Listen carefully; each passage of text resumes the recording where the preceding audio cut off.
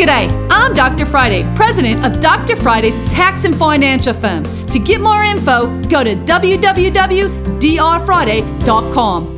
This is a 1-minute moment. Did you know that credit for a small business startup doesn't mean you had to spend all the money in the year you're talking about? So if you started a business, but maybe you started thinking about the business 2 years ago, and maybe you went ahead and set up some different education, you brought books, you did things, that's all considered startup. So when you're actually starting a business, you want to be thinking about, now, if it's a hobby or it's a business that never happened and never got off the ground, that's not a tax deduction, guys. Just because you made the mistake for the wrong, that's one thing. But if you've been working a year or two to open a business, that can be a tax deduction. Don't leave any tax deductions on the table. You can catch the Dr. Friday call-in show live every Saturday afternoon from 2 to 3 p.m. right here on 99.7 WTN.